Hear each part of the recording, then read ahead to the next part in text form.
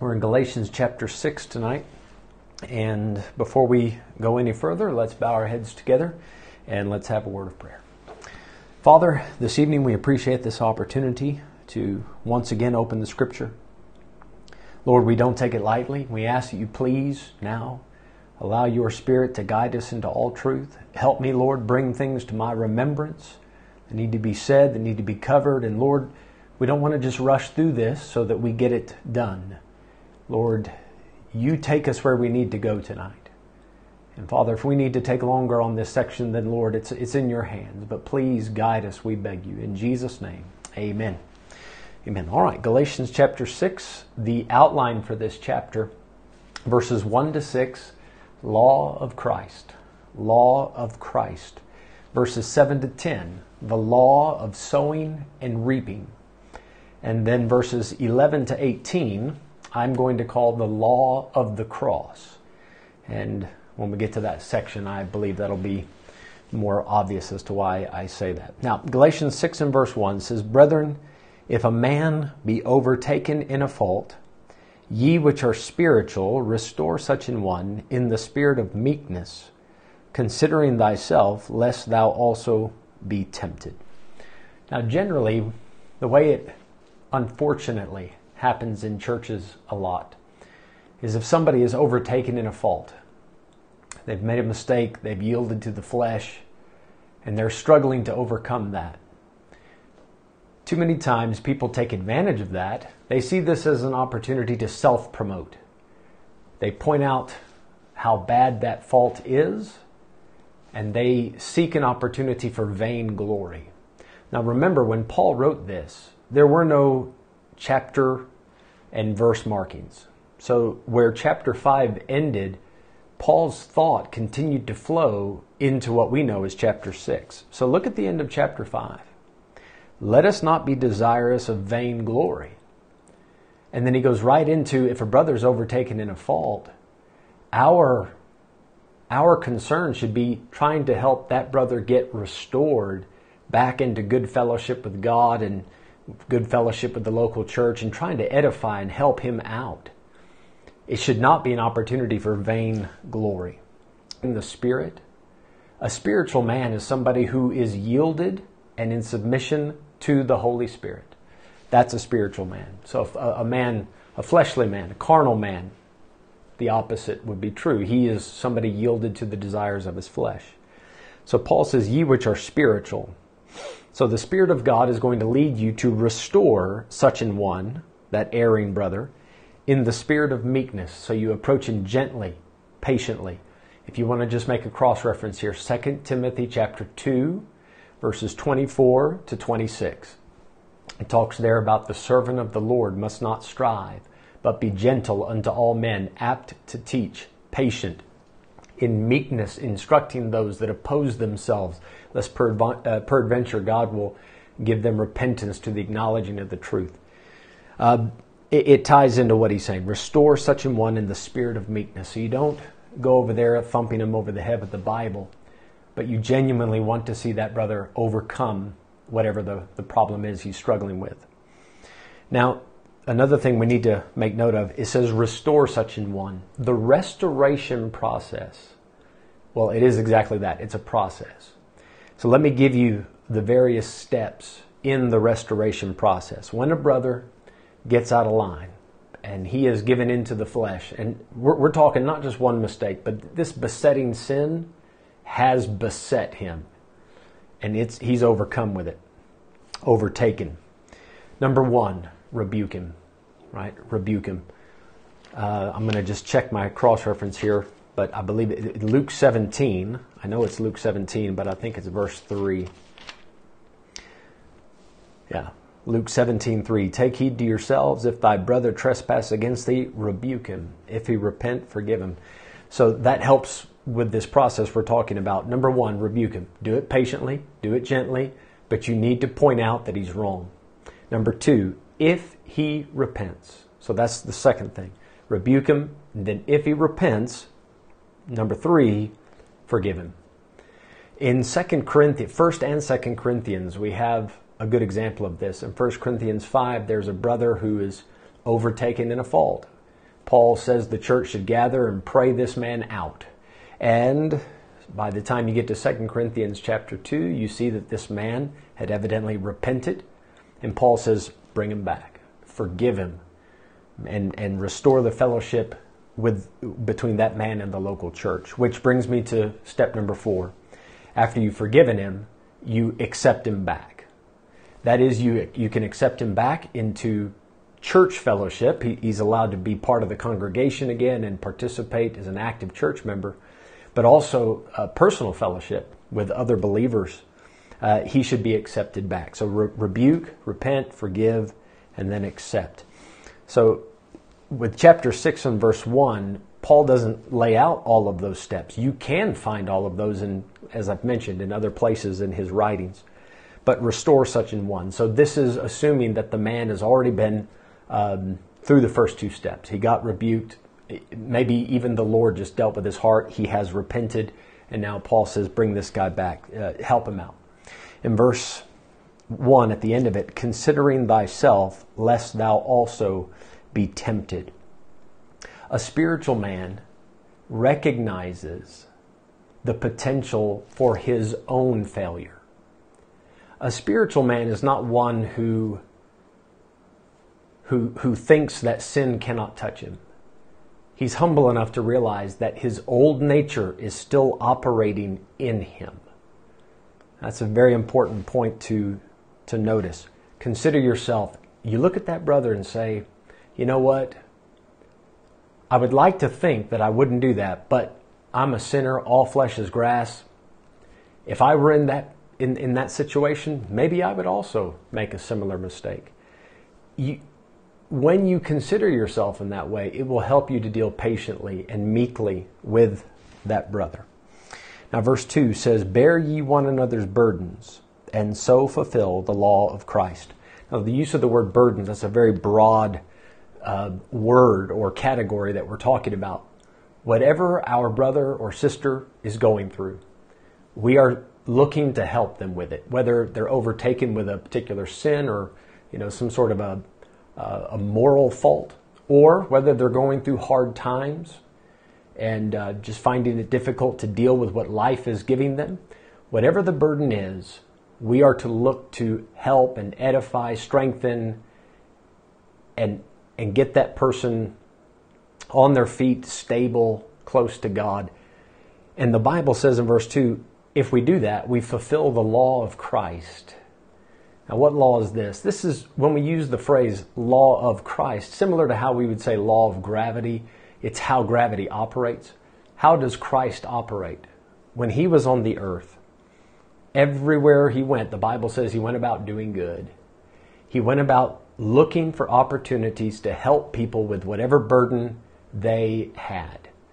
Whether it was blindness, deafness, whether it was a funeral, right? And he wept with them that wept. Whatever the case was, he would bear that burden.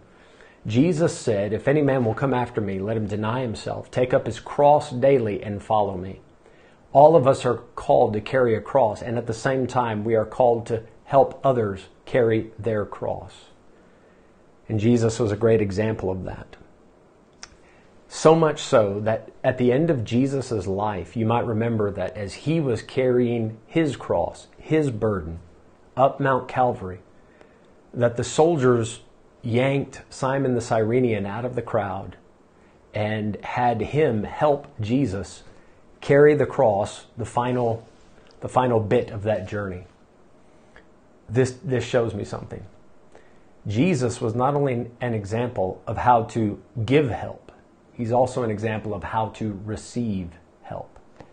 He allowed people to help him. And that leads us into verse number 3. For if a man think himself to be something, when he is nothing, he deceiveth himself. If you think you're above help, then you're deceiving yourself.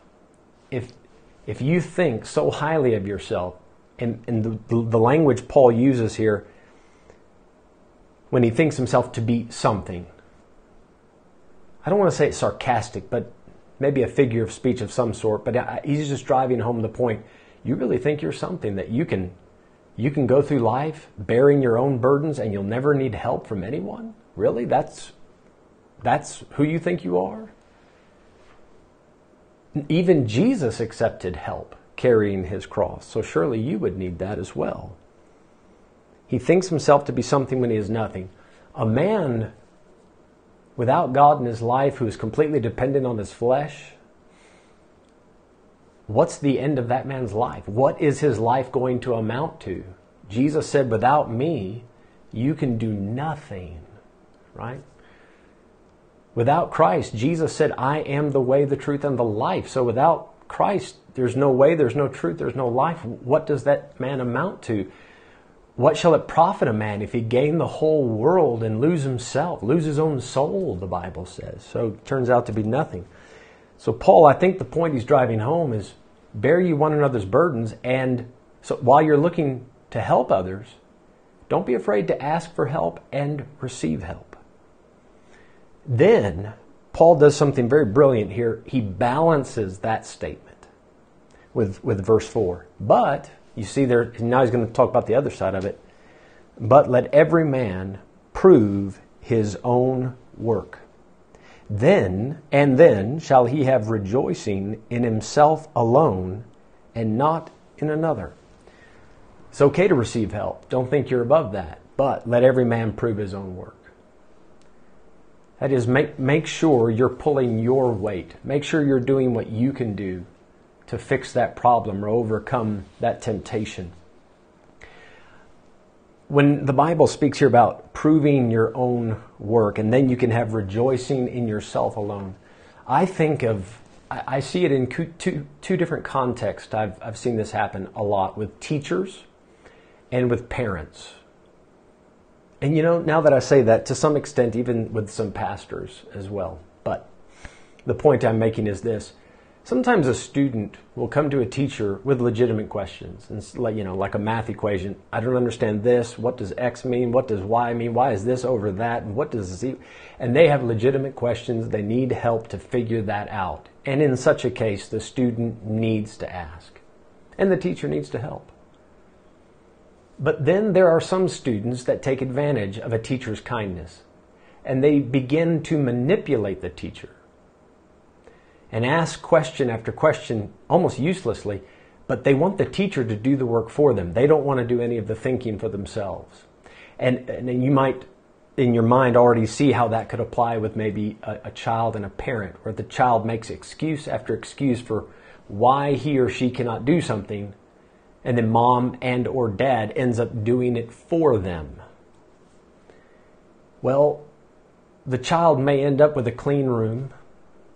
The child may end up with, their clothes neatly folded or whatever the chore is that they need to get done that they were supposed to do, but mom and dad did it all. That student might end up with the homework being done, but that student didn't do it. The teacher did it for him. Then at the end of the day, when you look at the clean room or you look at the past exam or the good homework, that student, that child has no rejoicing in himself, herself. They did no part of it. Now this is actually, I think, a very powerful point that we need to spend just a moment on, because it seems to me that a lot of Bible-believing Christians, those that approach the Bible seriously and believe the words as they stand, they have a tendency towards this. I found it very common in Bible-believing circles. We like to beat ourselves up. And we struggle with the idea of self-worth. We struggle with the idea of value within ourselves because, and it's a noble fear, I think, because we don't want to get into pride. But Paul does say here, in a positive way, he'll rejoice in himself. So he'll look at what he's done and say, man, I did a good job. I'm happy about what I've done. I'm satisfied. Somebody send me a chat if you would. My screen just flashed and said I got disconnected. But I'm going to continue on now. 1 Corinthians 15 and verse 10. It says here, but by the grace of God, I am what I am. Now, do you see, Paul realizes the only reason he's something is because of God's grace. But keep going. And his grace, which was bestowed upon me, was not in vain. Paul did something with that grace. Do you see that? So on the day of the judgment seat of Christ, Paul is going to give God the glory because ultimately the reason that we even made an effort was because of how much God loved us and the grace he showed us. But we have to pull our weight. We do have to put in some effort. He says, his grace which was bestowed upon me was not in vain, but I labored more abundantly than they all. Notice that Paul recognizes, and he's not ashamed to say that he tried hard. This isn't a statement of pride. You can see Paul is careful to avoid that by how he finished verse 10, yet not I, but the grace of God which was with me. So Paul is acknowledging it wasn't me by myself doing this. The reason that I did all of this was because of God's grace.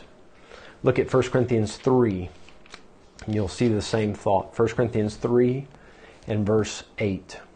1 Corinthians 3 and 8. All right, 1 Corinthians 3 verse 8. Now he that planteth and he that watereth are one, and every man shall receive his own reward according to his own labor. Verse 9, for we are laborers together with God. Ye are God's husbandry, ye are God's building. Now we are laborers together with God. While God is working on us, we're his husbandry and building. While he's working on us, we have to remember he's working on me so that I can be an extension of the body of Christ, which ministers and builds others. Jesus gave the illustration of a vine and branches. I'm the vine, ye are the branches, he said. As strange as it might sound, in this case, one branch ministers to another branch. Now, we're all connected in the vine, but the body of Christ is designed so that one member ministers to the other member.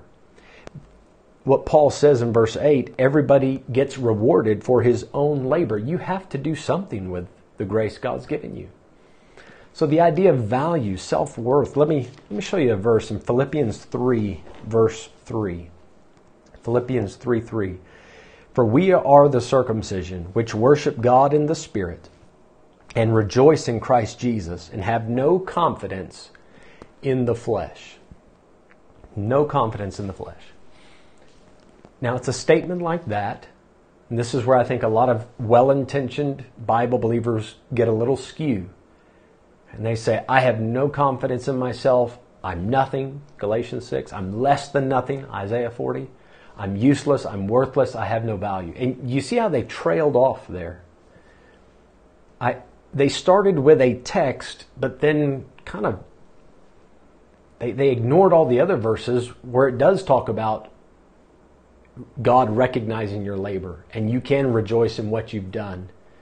You can say, it is God's grace, but I did try hard. Jesus said, in Matthew 10, there's a great passage where Jesus is talking to his disciples about the ministry. He's sending the 12 out for the first time.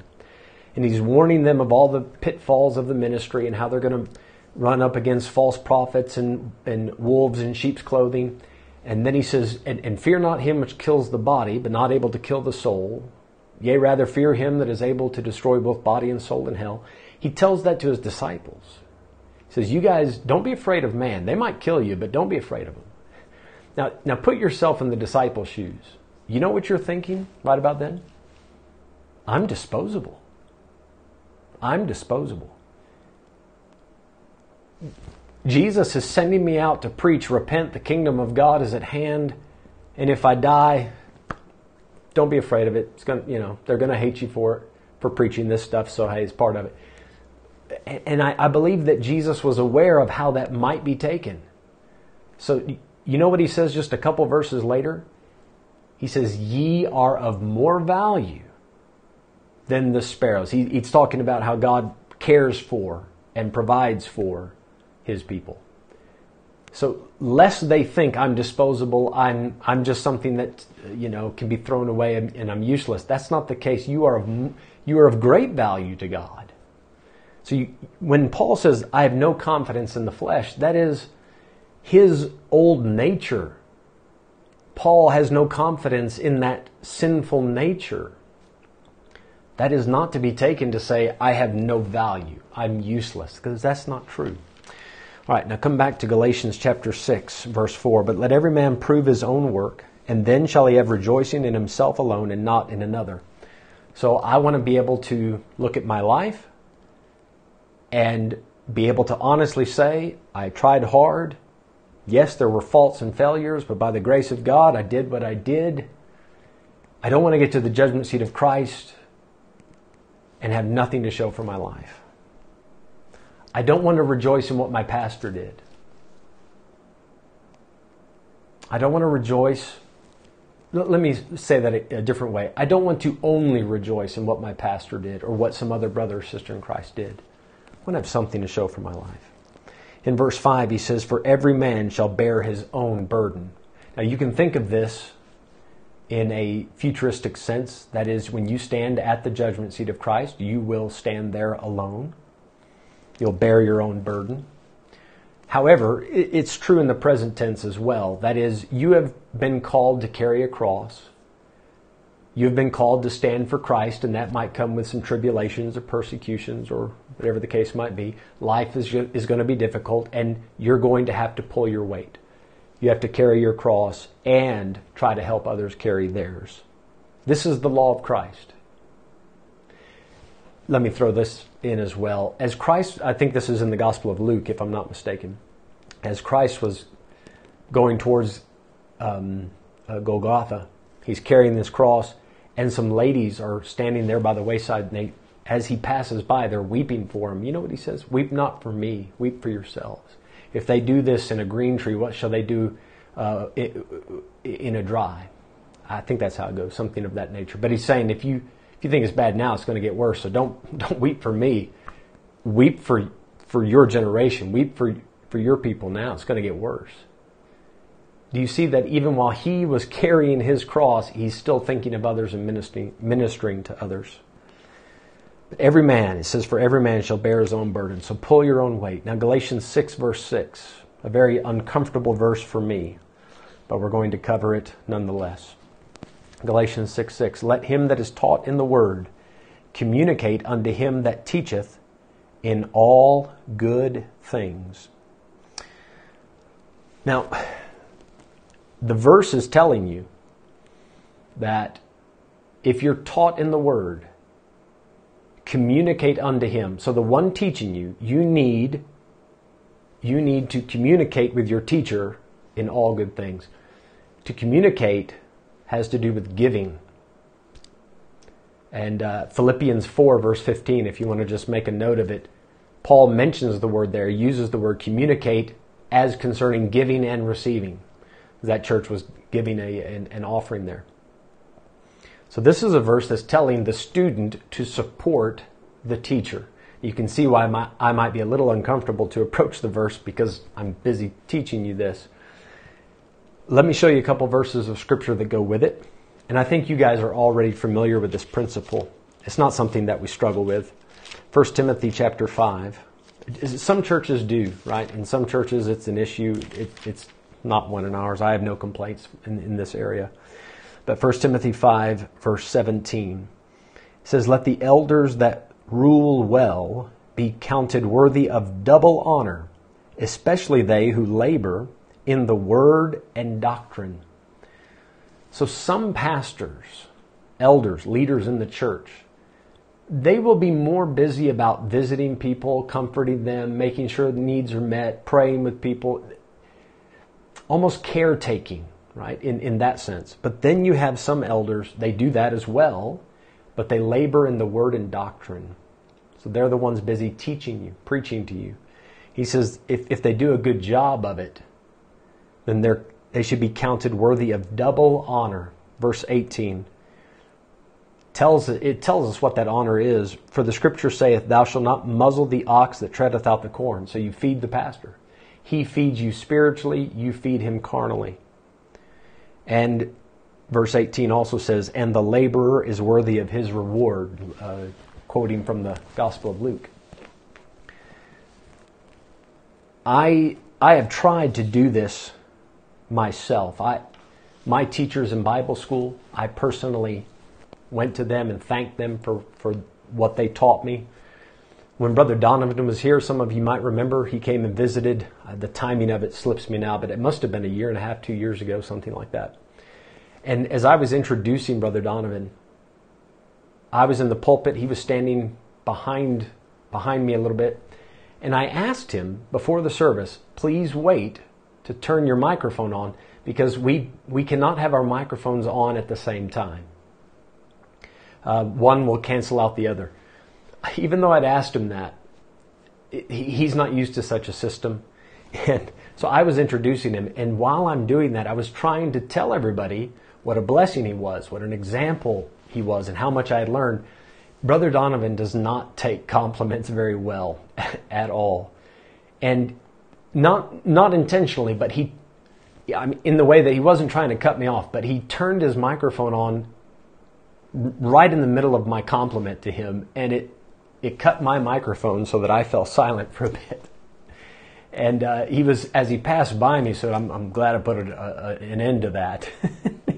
I wasn't doing it to make him uncomfortable. I wanted to genuinely communicate to him that honor, to say, I do appreciate what you've done. Now, you can maybe think of it this way: double honor, tell him verbally, but then show him physically. And as I said, in this case, it's with some sort. It can be with money or feeding him. And as I've mentioned, you guys take great care of me. I'm not complaining at all. I believe you guys do a good job of that. Verse 7. Now we enter into the second part of our outline. Forgive me, before we leave verse 6. Verse 6 might seem like a strange verse to throw in there. Verses 1 to 5 seem to work very nicely together, but then all of a sudden he says, don't forget to pay the teacher or the preacher. Why throw that in there? Bear one another's burdens. So there is a balance of necessities.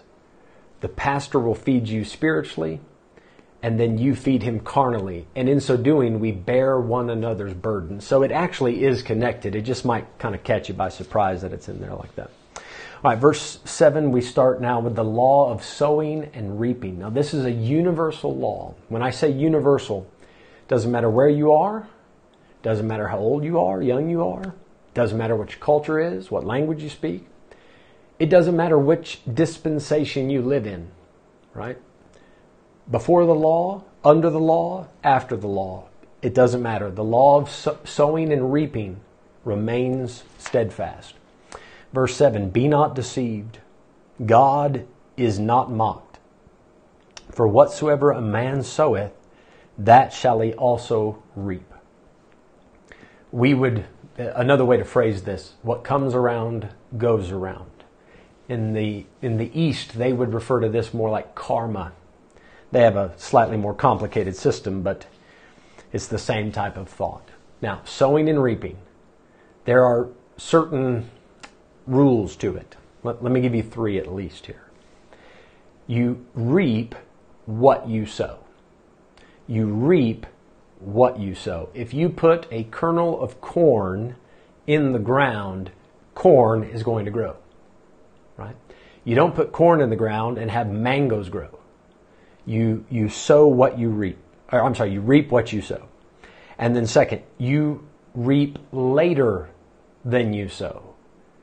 I'm not a farmer, but you don't have to be educated in agriculture to know that you plant the seed. It takes time before the fruit comes up. So you reap later than you sow. Now, see, some people sin, and because they're not punished immediately, they think they got away with it. But that's not how sowing and reaping works. And then lastly, third rule, you reap more than you sow. So you reap what you sow, you reap later than you sow, you reap more than you sow. You put one kernel of corn into the ground, up comes an entire, I think yellow say mealy, the whole mealy. I would call it an ear of corn with, what is it, hundreds of kernels on it, a couple hundred kernels. You always reap more than you sow. Let me also say that this law of sowing and reaping can be interrupted.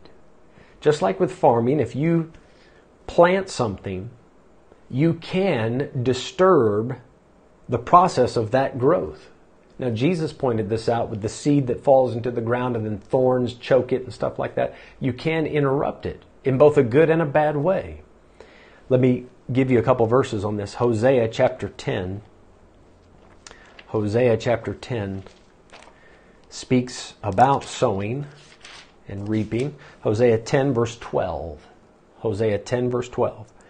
He says, "Sow to yourselves in righteousness, reap in mercy." So if I've been sowing some sinful things, and then I repent and I start to do some righteous things, then I can reap some mercy. You see, there are still going to be consequences for what I did, but it may not be quite as bad because I did repent and I did make it right. Proverbs 28 verse 13 says that if you hide your sins, how does it work? If you hide your sins, you won't prosper, but he that confesseth and forsaketh them shall find mercy. Confess and forsake, you find mercy. So it can be interrupted to an extent. Now, that being said, you plant something, you let it grow for a little while, and then you go in and dig it up and root it out, get rid of the root, and you say, see there, there's no consequences. Yeah, but you had to tear that ground up. There's going to be some evidence, there's going to be a scar there in the ground where you dug it up. Sin will always leave a scar. Sin will never leave it will never leave you better than it found you. Sin hurts. Now, in Galatians 6 and verse 7, when Paul says, "Be not deceived, God is not mocked," that is to say, you can't sin and get away with it. Don't think, well, I've been doing it, and God hasn't done anything yet, then God must not see it, or it must not be important. Don't think that you can just laugh it off and say, I can get away with it, I can do what I want. No, you can't. It will eventually catch up with you. Verse 8, he kind of keeps that thought going. "For he that soweth to his flesh shall of the flesh reap corruption." There's going to be some sort of destruction or punishment. Something's going to decay. Something's going to get worse. Now, this can apply temporally, that is, in this life. It can apply to the judgment when you stand before God. I'll explain that further in just a moment. "But he that soweth to the Spirit shall of the Spirit reap life everlasting." Now, guys, we've already covered this plenty in Romans and in Galatians. We understand how New Testament salvation works. We are not going to be rewarded with eternal life because we sow to the Spirit. We know that. Some people, they cherry pick or take this verse out of context and they say, you see, if you want to be saved, you have to sow to the Spirit and yield to Him and continually walk in Him. Then you get eternal life. That is not what Paul's saying. Now, I'm going to take this verse step by step. So first I want to talk about what it means to sow to the flesh, what it means to sow to the Spirit. And by the way, the attendance code for tonight is 1 Timothy 6, verse 19. 1 Timothy 6, verse 19. Now, sowing to the flesh. Let me give you some examples of what that is. Entertainment. When we talk about books, movies, TV series, music, any type of entertainment that furthers your desire for sin. When you partake of that sort of entertainment that furthers your desire for sin, that's sowing to the flesh. What does it mean to sow to the flesh? When you let your mind wander into some bad places and you just think it through. That is catering to the flesh. It's giving the flesh what it wants. It's pampering the flesh. Give you another one. How can you sow to the flesh? Spending intimate time around people that encourage sin. That is a way to sow to the flesh. You're setting your flesh up for failure. Another way, when you compromise with your flesh, you make a deal with your flesh and you say, okay, flesh, you're not allowed to do the big sins, but I will allow you to do the small sins. When you make that compromise with your flesh, with your old nature, that is sowing to the flesh. I'll give you another one. Sowing to the flesh, knowingly spending time in places that makes it easier to sin. Knowingly spending time in places that makes it easier to sin. I'll let you fill in the blank as to what those places might be. Now, it says that if you sow to the flesh, you give the flesh what it wants, you'll reap corruption. What are we dealing with? Well, the Bible says in Romans 8 that if you live after the flesh, you'll die. You can reap physical problems from sin, and there's lots of examples of this, right? How certain sins would affect your physical constitution. However, there are so many ways that sin can destroy your current life. It can wreck a marriage, wreck your job, wreck your health, ruin your reputation. There's so many, and I mean that in the sense of you lose your testimony. So many things that can deteriorate and corrupt. It can send you into a downward spiral of depression. It can corrupt that. It can corrupt the how do I want to phrase this properly? It'll corrupt the way you look at yourself. That's a good way to say it. Now, when you think of this in the future sense, standing at the judgment seat of Christ, if you've been sowing to the flesh, you have wood, hay, and stubble. Those things are going to burn up. They're corruptible. They'll perish. They'll be destroyed. A life wasted. So, if you really want to see how this works, Paul gives us one verse here in Galatians. Romans chapter 8, verses 1 to 13. Paul expounds on this thought of sowing to the spirit, sowing to the flesh, and the various consequences of both. So we're going to cover that soon in Romans, but just so that you know, you can look there if you want more information. We actually will in just a second. Now, what does it mean to sow to the spirit? All right, edifying, you're going to see a correlation here, by the way, with what we just said about the flesh. Using edifying material, such as good preaching, teaching, books, music, movies, right? There are forms of entertainment. Now, listen, if you're watching a movie, listening to a song or whatever, and it's just relaxing, and it doesn't push you towards sin, I'm not sure how or why I would condemn that. But you can devote too much time to it. That might be giving into your flesh. It can take away from other important things. But it's okay to take a break, relax, and have something that makes you laugh or smile, something lighthearted. However, if you want to sow to the Spirit, then you are going to you're going to feed yourself with things that the Holy Spirit approves of. So you want that good preaching, teaching, books, and so forth. Number 2, letting your mind wander, but now in a godly manner. You meditate on God and the Word. Number 3, spending intimate time, that is fellowship, with wise people that encourage godliness. Number 4, yielding to and obeying the Holy Spirit in all things, big and little. You don't make deals and say, I'll do this, I won't do that. You just say, Lord, what wilt thou have me to do? And you do it. And then lastly, I would say, and I'm just giving you a brief list, right? There's more you could add to this, but I will tell you now, intentionally spending time in places that make it easier to do right. The first place that comes to my mind is the local church. spending time in a strong local church where the Bible's preached and Jesus is exalted, it's going to sow to the Spirit. And he says, if you do that, you'll reap life everlasting. Now again, eternal life is not a reward. Eternal life is a gift. But here it says you'll reap life everlasting. And it makes it sound like we get rewarded with that. But remember what eternal life is. Eternal life is not getting to live with God forever in heaven.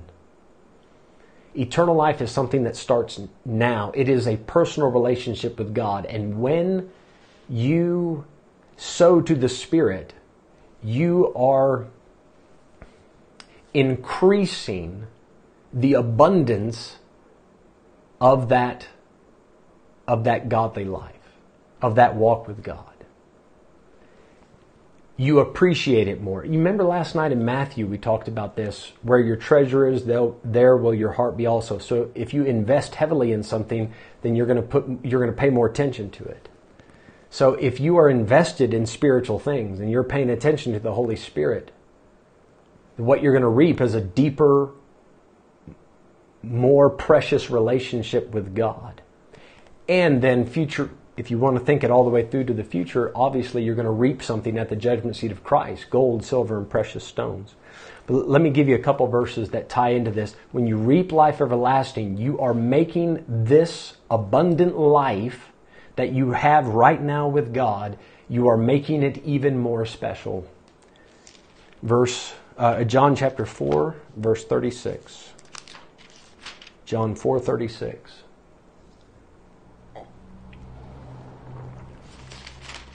John 4:36, Jesus says, "And he that reapeth receiveth wages." Now, in the passage, he's talking about really soul winning, going out and preaching the gospel, leading people to God. "He that reapeth receiveth wages, and gathereth fruit unto life eternal." You're laying up treasure in heaven. You are making that eternal life even more valuable. You're gathering fruit unto life eternal. 1 Timothy 6, verse 19. Now that's the attendance code. I mentioned it earlier, but I'd like to point it out to you now. 1 Timothy 6 and verse 19. Paul talks to the rich here, and he says that they should be ready to distribute, willing to communicate, laying up in store for themselves a good foundation against the time to come, that they may lay hold on eternal life. So somebody that uses their resources to be a help and a blessing to others, and willing to give, to distribute, they are investing in this spiritual life, and that allows them to lay hold on eternal life. It means more to them because they're putting the treasure up on the other side. So they're looking forward to heaven even more because they have more invested in it. Come to Romans chapter 8. I mentioned the chapter earlier. I just want to show you one verse. It's not that we're waiting to get all the rewards at the judgment seat of Christ. There's even a reward now. If you sow to the Spirit, one of the things that you can reap now, you see in Romans 8, verse 6. "For to be carnally minded is death." You'll feel dead inside if you sow to the flesh. "But to be spiritually minded is life and peace." What life are we talking about? The life of God. The life that God has put into you. So when I follow the Holy Spirit, I get to enjoy that benefit. I get to have an abundance of peace, joy, righteousness, hope. All of that swells up within me. All right, come back to Galatians now in chapter 6. Verse number 9. He says in Galatians 6 and verse 9, "And let us not be weary in well-doing, for in due season we shall reap if we faint not." So there is a present tense application to sowing and reaping and consequences of sin and benefits of doing right and following the Spirit. But Paul is also in the passage clearly putting a futuristic spin on it, saying, guys, you may not feel like there's much benefit to it now. you may look at it and say, I'm just giving up everything and I'm being persecuted. Paul certainly was. The government hates me. My friends hate me. These Judaizers hate me. Paul says, guys, don't stop doing right just because you don't see all the benefits immediately. Now, you will have that inner peace and joy from the Holy Spirit. But as I've mentioned a couple times recently, one of the temptations for active believers is they're doing the work, and then they start looking around in the church, and there's a lot of people that aren't doing the work. Now, one thing to remember is you may not see all that they're doing. Keep that in mind.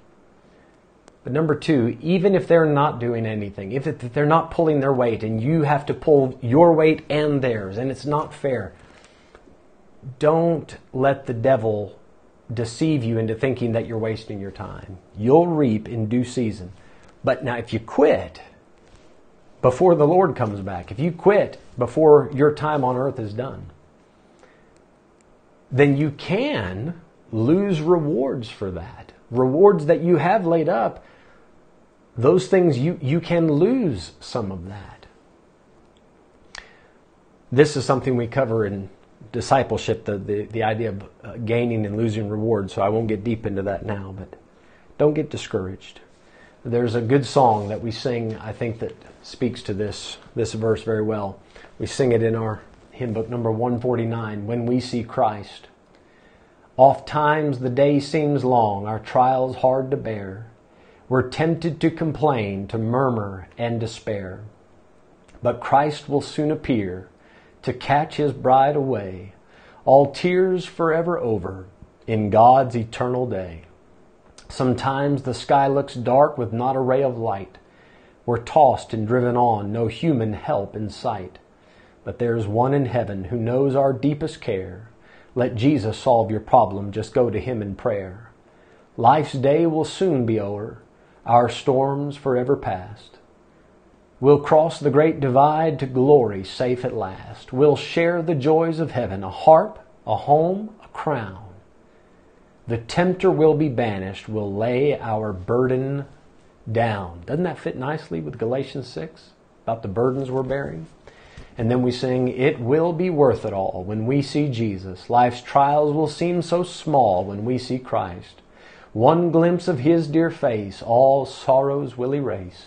So bravely run the race till we see Christ. I think it's perfectly suited for verse 9. Now verse 10, he says, as we have therefore opportunity, let us do good unto all men, especially unto them who are of the household of faith. So there's some priority here. You take care of your family first. Now that's true in a physical sense. We take care of the people living under our roof. We take care of our extended family. But the same is true in a spiritual sense. The church is instructed to take care of widows, to take care of poor saints. And every local church should have a system. They should be aware of that. They should have some sort of organized effort to relieving those people that are in need. But you as an individual, as opportunities come, take advantage of those opportunities. Now, you know, before this whole coronavirus thing hit, people would come and sometimes say, if there's anything I can do, please let me know. Man, there's something we can do, right? I can't help but mention again that our brother Leon, he's out there delivering food on a daily basis. At the very least, pray for this man, right? But this is a chance to reach out to somebody. Somebody's scared. Somebody's confused as to what's going on. Somebody might be sick. There's plenty of opportunities now. I guess there always is if you really want to look deep enough, but especially these days. Now, let us do good to all men, even the ones that hate you, right? Even your enemies. Jesus said, love them, do good to them. You can lend to them, you can help them. In Hebrews, we read this, be not forgetful to entertain strangers, for some have entertained angels unawares. So maybe not an enemy, maybe not a friend or a brother in Christ, just a complete stranger, but help them out if you have the opportunity. Verse 11, we enter into the third part, of our outline, and this is the law of the cross, verse 11. He says, "Ye see how large a letter I have written unto you with mine own hand." Now, as far as we know, this is the only epistle that Paul wrote with his own hand. He obviously is responsible for several other epistles, but for all of those, he had something, the fancy theological, well, it's not a theological word, but you read this in a lot of theological books, an amanuensis, A-M-A-N-U-E-N-S-I-S,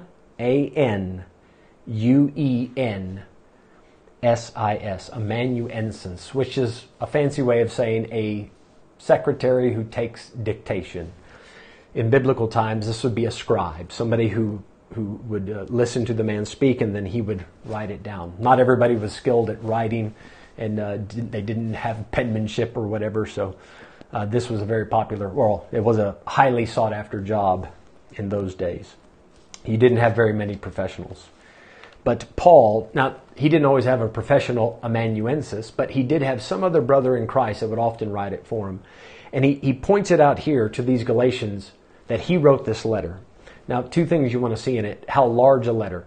I don't think he's talking about the length of the letter, right? Because Galatians isn't that long compared to Paul's other epistles. So I don't see why he would refer to it as length.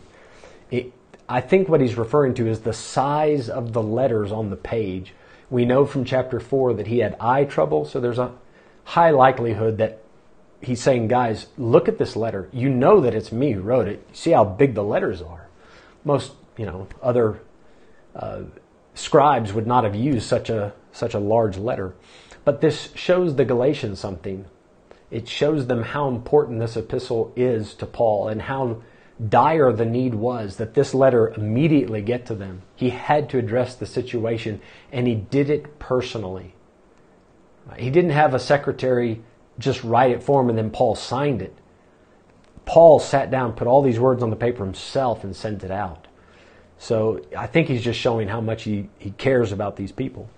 Verse 12, "As many as desire to make a fair show in the flesh." Now he's referring to those Judaizers. "They constrain you to be circumcised." So he says there's some guys that want to use you Galatians as a claim to fame. It says they constrain you to be circumcised, but they want to do it to make a fair show in the flesh. Look at how many followers I have. Look at how big my church is. Now, it says at the end of the verse, "Only lest they should suffer persecution for the cross of Christ." Now, the way that's worded, it makes it sound as if these Judaizers are continuing to preach circumcision, but they know it's wrong. But the reason they keep on preaching circumcision is twofold. Number one, they have a claim to fame. They have a big reputation in that crowd. Everybody looks up to them. They're a big shot in those circles. So that's one reason they don't quit preaching it, even though they know it's wrong. And number two, if they were to say, this system of the law is no longer necessary, doesn't save people, if they were to abandon circumcision and everything that goes with it and start preaching what Paul does, they would be made fun of, ridiculed, they would be cast out, and they don't want to lose their reputation. They don't want to be persecuted. So Paul says, I'm sure there were some Judaizers that truly believed what they were preaching, but there were a number of them whose God was their belly, and they weren't concerned about telling the truth. They wanted to receive honor from men. I think this ties in nicely with 1 Timothy 4, verse 2, where Paul says that some men depart from the faith, speaking lies in hypocrisy, searing their own conscience, right? Having their own conscience seared. So they know it's wrong, but they keep preaching it anyway. They're speaking lies and hypocrisy. They like the fame. They don't want to be persecuted. I have known too many Christians, too many, that you sit down with them and you show them, listen, what your church is teaching you, it's wrong because of A, B, C, and you show them in the Bible. and they say something to this effect, yeah, I get it, I see it, but I've been in that church so long. I don't want to rock the boat. What they're afraid of is they're afraid of offending people in that church. So rather than follow the truth and do right, they'll just stay in that church. Now, maybe they have a big reputation in that church. Maybe they're afraid that if they left, people would talk about them behind their back. I can't speak to the motive of their hearts. All I know is I've met too many people that will acknowledge, yes, my church isn't giving me all the truth, but I have known preachers that do this. In Malawi one time, Brother Ashbad, he led a Presbyterian pastor to Christ, and he explained to this, in Malawi we call him CCAP, he explained to this man where he was wrong with his doctrine. And the CCAP church does have some problems. And this preacher got saved. He was a pastor of a church. He wasn't saved. Ashbad led him to Christ, and Ashbad said, now that you've seen the truth, are you going to quit your church and come to our... He said, no. He said, why? He said, they give me a paycheck. Speaking lies and hypocrisy. Verse 13, for neither they themselves who are circumcised keep the law, but desire to have you circumcised, that they may glory in your flesh. So again, their claim to fame. They want to brag about how many circumcisions they had this month. It's a strange way to talk about it. In fundamentalist circles, they talk about how many did you have baptized in your church this month? How big is your Sunday school class? How many professions of faith? How many children do you have riding the bus to come to church? That's a big thing in America. For these guys, it was, so how many did you have circumcised this month? That was the big thing. He says the strange thing about it is these guys who preach circumcision and say that the law is the big deal, they don't even keep the law. Now, Paul can say this because before he got saved, he was a Hebrew of the Hebrews. He was a Pharisee of the Pharisees. He genuinely tried to keep the law. And obviously, he knew that he didn't. He says these guys that are preaching it, they're not making a real effort to even keep the law. The only reason they're preaching this is because they want to report numbers. They want to have quote-unquote conversions to their persuasion.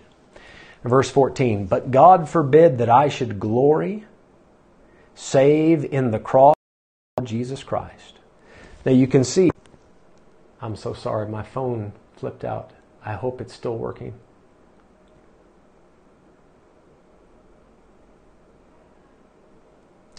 In verse 12 rather, he mentions the cross of Christ.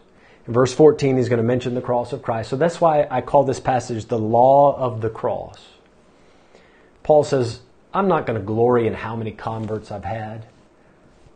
I'm not going to brag about my ministry as if it's my eloquent speaking or my fancy theological system or my special talents for entertaining a crowd.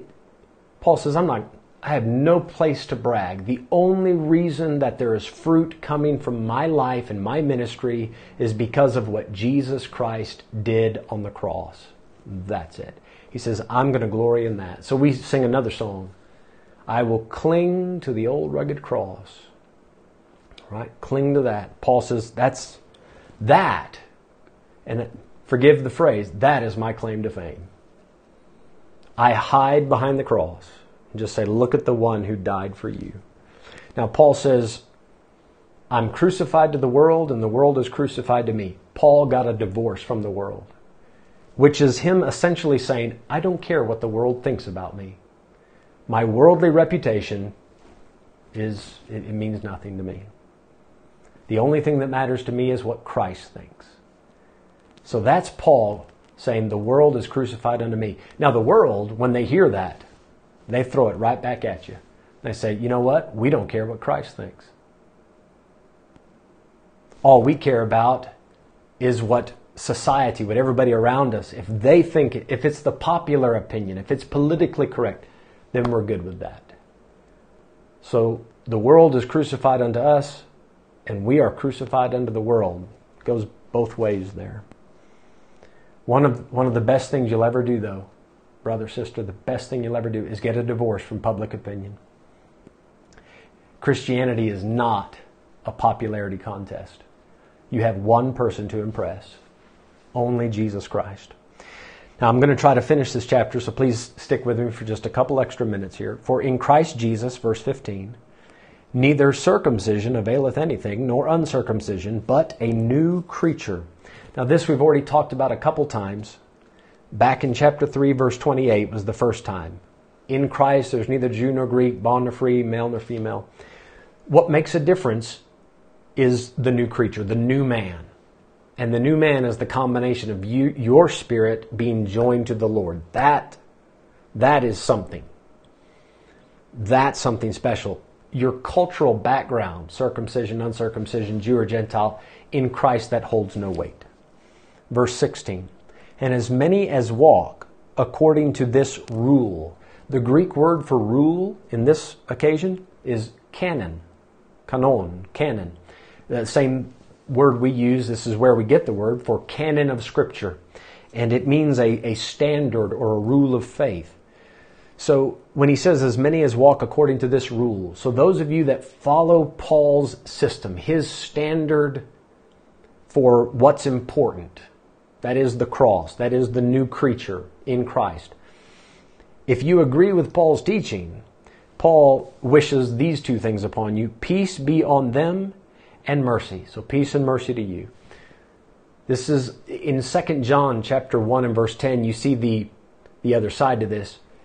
When you're dealing with a heretic, John said, do not receive him into your home and do not wish him Godspeed. You don't wish him peace and mercy. You don't say, God bless you.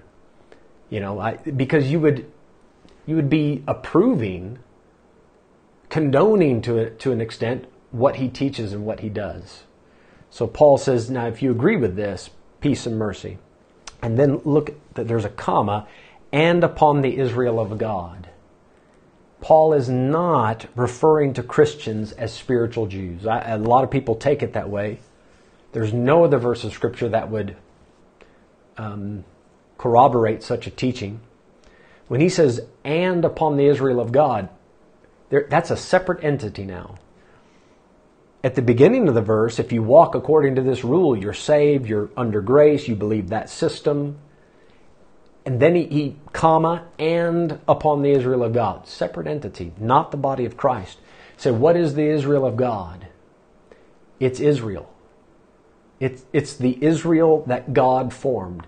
Paul is passing a blessing upon, or wishing a blessing upon, other believers who are like-minded, and Israel as a nation. Now, why is this? Paul is not saying that every individual Jew is saved because they're the seed of Abraham. That's not it. Paul recognizes, however, that the gifts and calling of God are without repentance. And we're going to cover this in Romans 11. Israel as a nation, they are still God's chosen people. And one day, when the times of the Gentiles has come to an end, God is going to turn back to Israel as a nation and save them, regather them, and so forth. As I say, in Romans 11, we'll cover this more in depth. But there's nothing here about a spiritual Jew, about a Gentile who got saved and becomes a spiritual Jew. You can, if you think back to the setting in which Paul wrote this, the Judaizers are emphasizing how people need to become Jewish. They're emphasizing Abraham, Isaac, and Jacob, and if you follow in the law, then you're connected to that covenant and so forth. We don't have time tonight to get into how a Gentile converts to Judaism and what that meant, but Paul, I think, is pointing out that the real Israel of God, Paul wishes them well as a nation. Some people were accusing Paul of hating Jews and saying that Israel was a bad thing. And Paul, I think he mentions that here to clear that up, say, listen, we need to make sure we know who the real Israel is. And may God help them and bless them as a nation. So Paul wasn't against the nation. Now verse 17, from henceforth let no man trouble me, for I bear in my body the marks of the Lord Jesus. Paul is suffering persecution. He has marks. He was whipped 195 times. His body is filled with lashes from the whip. So he has proof that he's preaching the cross, right? He's following Christ, and he has physical evidence to back that up. He says, let no man trouble me henceforth. From here on out, don't let anybody trouble me. Why? I'm being persecuted, and it takes a lot to stay strong and endure that. And if you keep piling on the heartbreak of departing from the faith and leaving behind the system of grace, let's say departing from that and trusting the Lord, guys, he says, you're breaking my heart, and I can't bear all of that. So I'm going to have to endure this persecution. Please get it right, and let's not continue to argue about this. Fix it while you have a chance. Verse 18, brethren, the grace of our Lord Jesus Christ be with your spirit. Amen. Now, why point out be with your spirit? In Proverbs 18, verse 14, the Bible says, the spirit of a man will sustain his infirmity, but a wounded spirit who can bear? Now, he also, before I leave that cross-reference, if you're strong in spirit, it can hold you up when your body gets weak.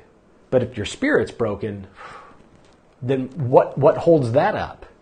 So that's why Paul says, guys, if you're going to follow the truth, there's going to be some persecution. You might get whipped or beaten or something like that. You need to have a strong spirit so that you can endure those physical troubles. And furthermore, in Galatians 5 and 10, remember that Paul said, I have confidence in you through the Lord.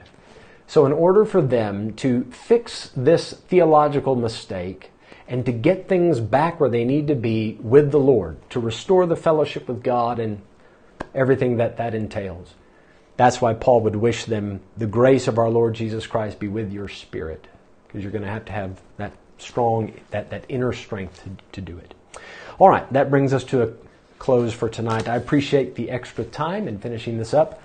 You will have a Galatians exam. I do not have the exam printed up or ready yet, but I will give you the notes for that very soon. If I understand correctly, we do not have class this Sunday evening, so we'll have a break.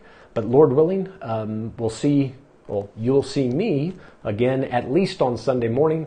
And don't forget, Thursday, tomorrow, we have Michelle teaching the kids, and Friday we have Michael speaking to the students. All right, let's go ahead and bow our heads. We'll pray together. Father, thank you for allowing us to cover this chapter. And there is a lot to it, Lord.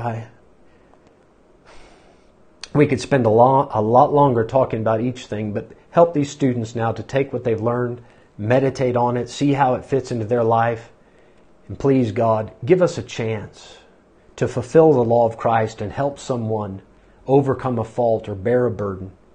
Give us an opportunity to do good unto all men. Lord, give us a chance. Help us to sow to the Spirit. Father, thank you for this time tonight, and I pray that your hand will be on each and every listener. We ask it in Jesus' name. Amen. Amen. Guys, thanks for the time. We'll see you soon.